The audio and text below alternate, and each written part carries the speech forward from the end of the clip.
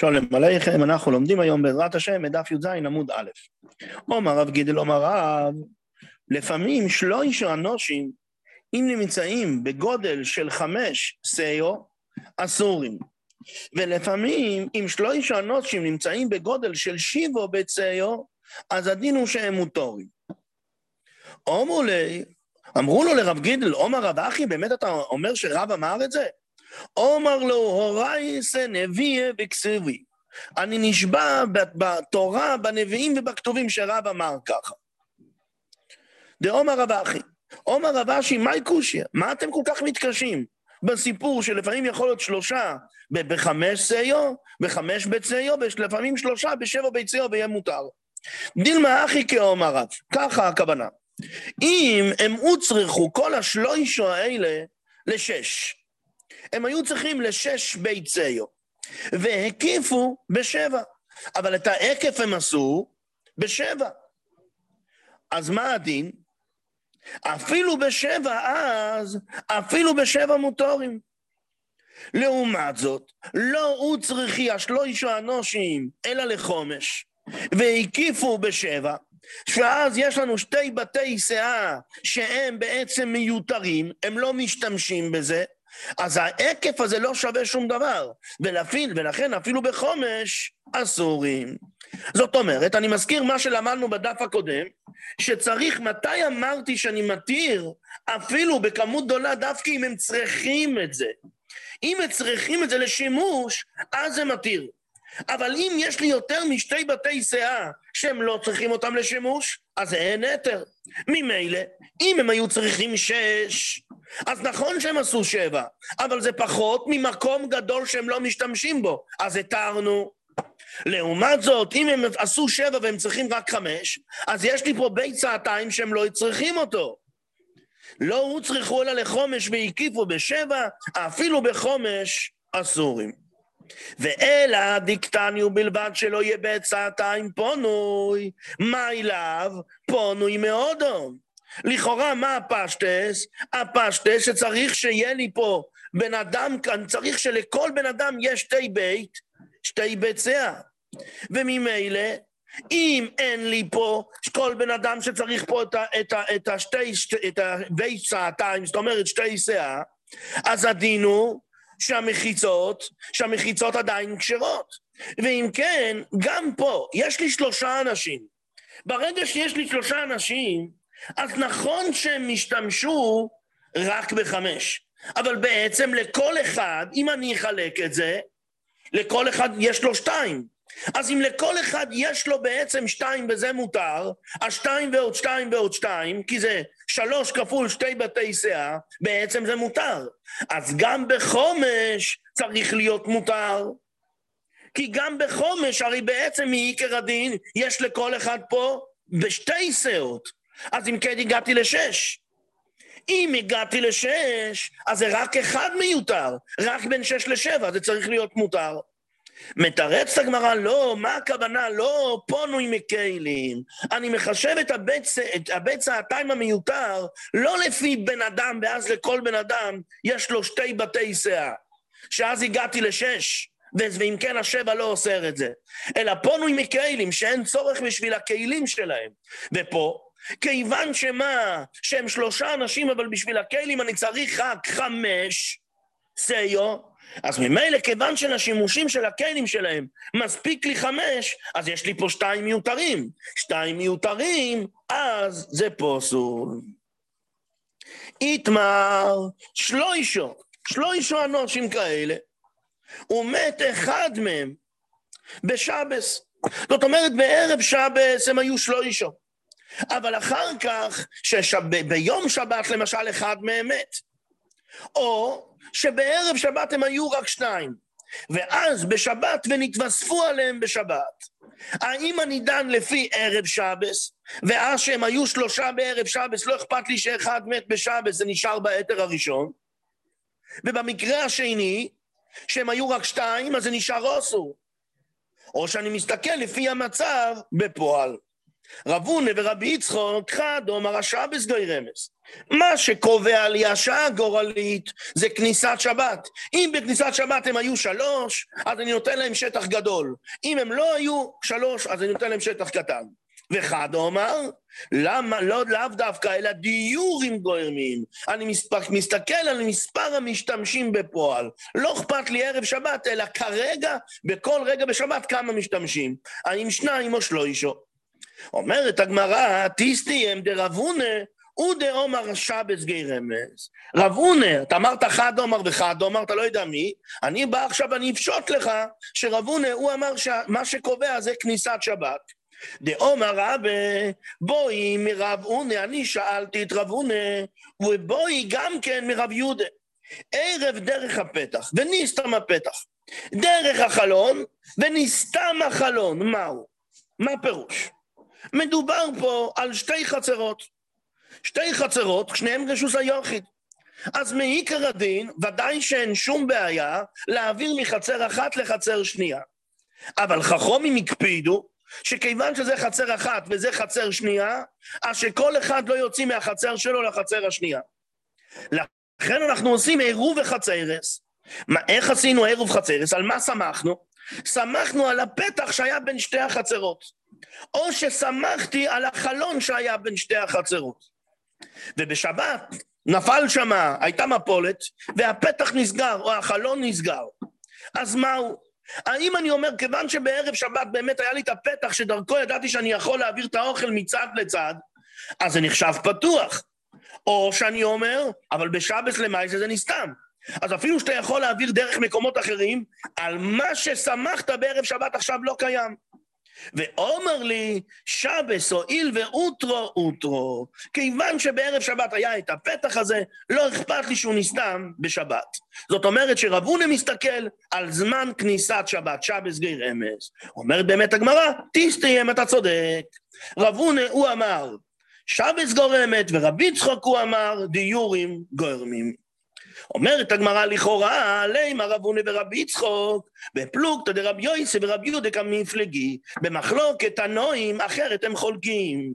מה המקרה? דתנן, חצר שנפרצו משני רוחותיה. יש לנו חצר, בחצר מותר לטלטל בתוך השבת.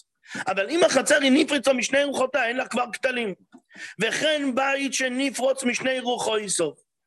וכן מובוי, שניטלו קורויסו ולחיוב, שאז חכמים אסרו לטלטל. אבל מתי זה קרה? מותרים לאויסו שבס ואסורים לאוסיד לאובוי. השבת הזאת, כיוון שבערב שבת היה בכניסת שבת את כל המחיצס, היה את הקוירו, הייתה את הלחי, אז ממילא בשבת, כלפי השבת הזאת כבר האתר קיים. אלא מה? לשבת הבאה, שאז בערב שבת לא היה את הקוירו והלחי אסורים. דברי רבי יהודה. רבי יוסי חולק ואומר, לא נכון. אם מותרים לאויסו שבס, מותרים גם לאוסיד לאובוי. ואם אסורים לאוסיד לאובוי, אסורים לאויסו שבס. הוא לא מקבל את החילוק.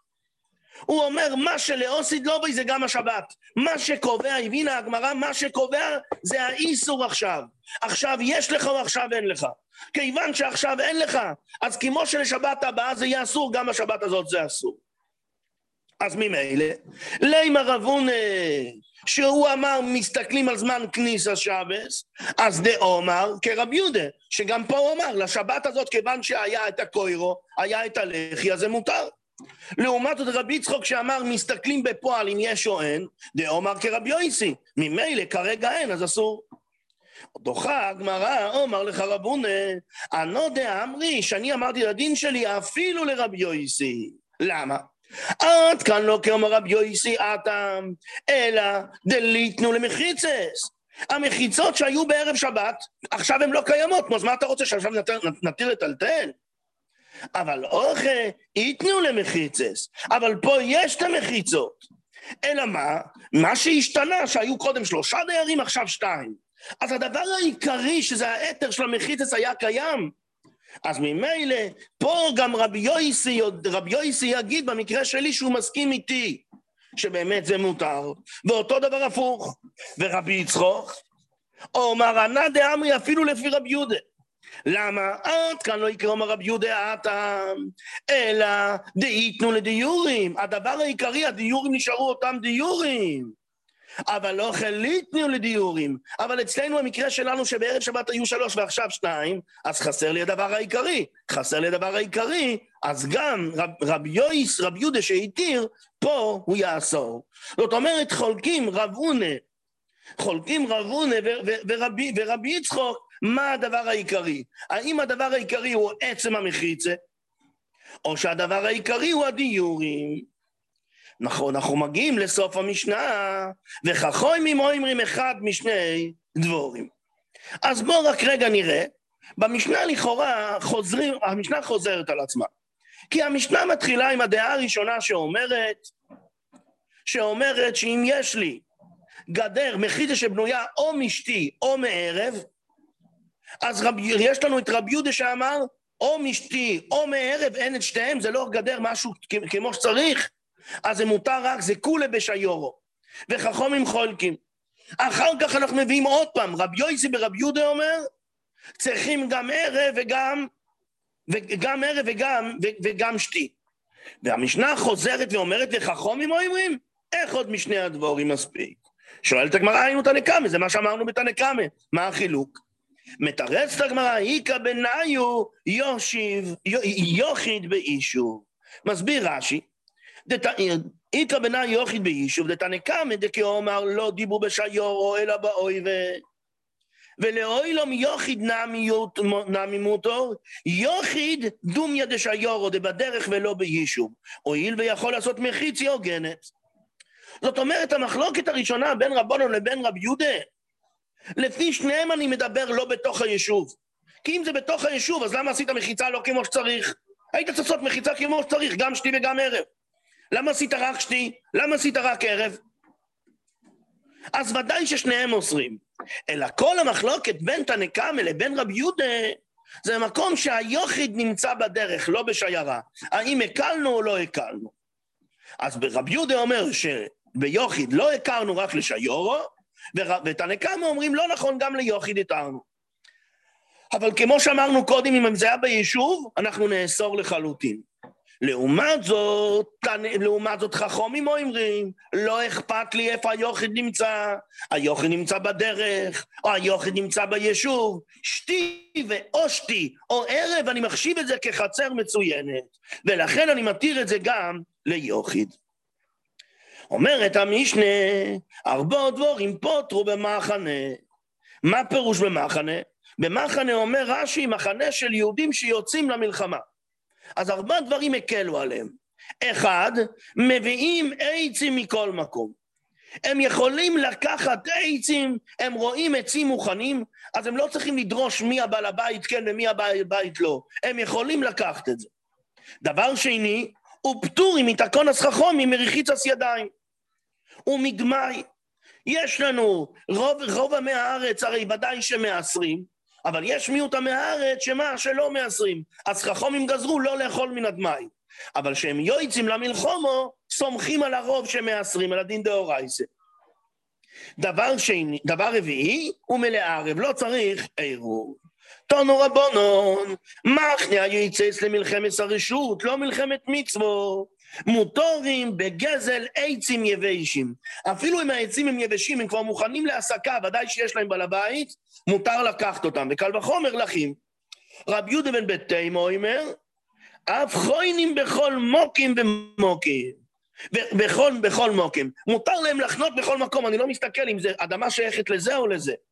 ובמוקים שנהרגו, במאותו מקום שהם נהרגו, שם נקבור, אם לא צריך לטלטל את הגופות, אפשר לקבור אותם במקום.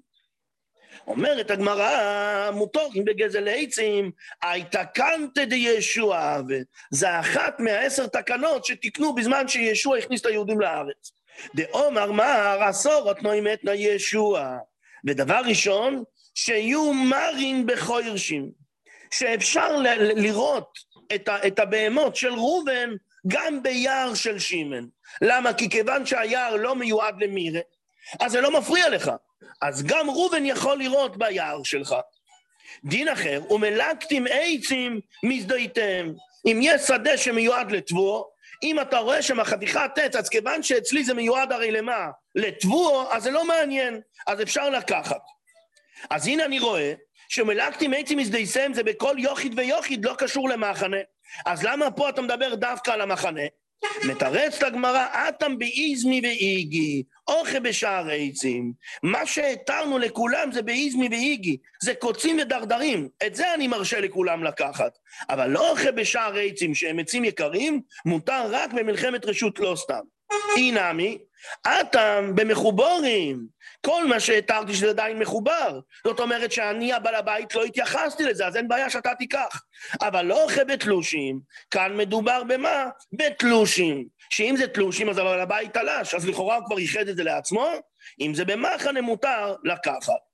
אינמי, אתם לכל אחד ואחד מותר בלוחין, כי לוחים עדיין לא מוכנים לשימוש, אז הבעל הבית לא ישתלט על זה, או ביבשים שהבעל הבית רוצה, בכל אופן אם זה במחנה למלחמה מותר.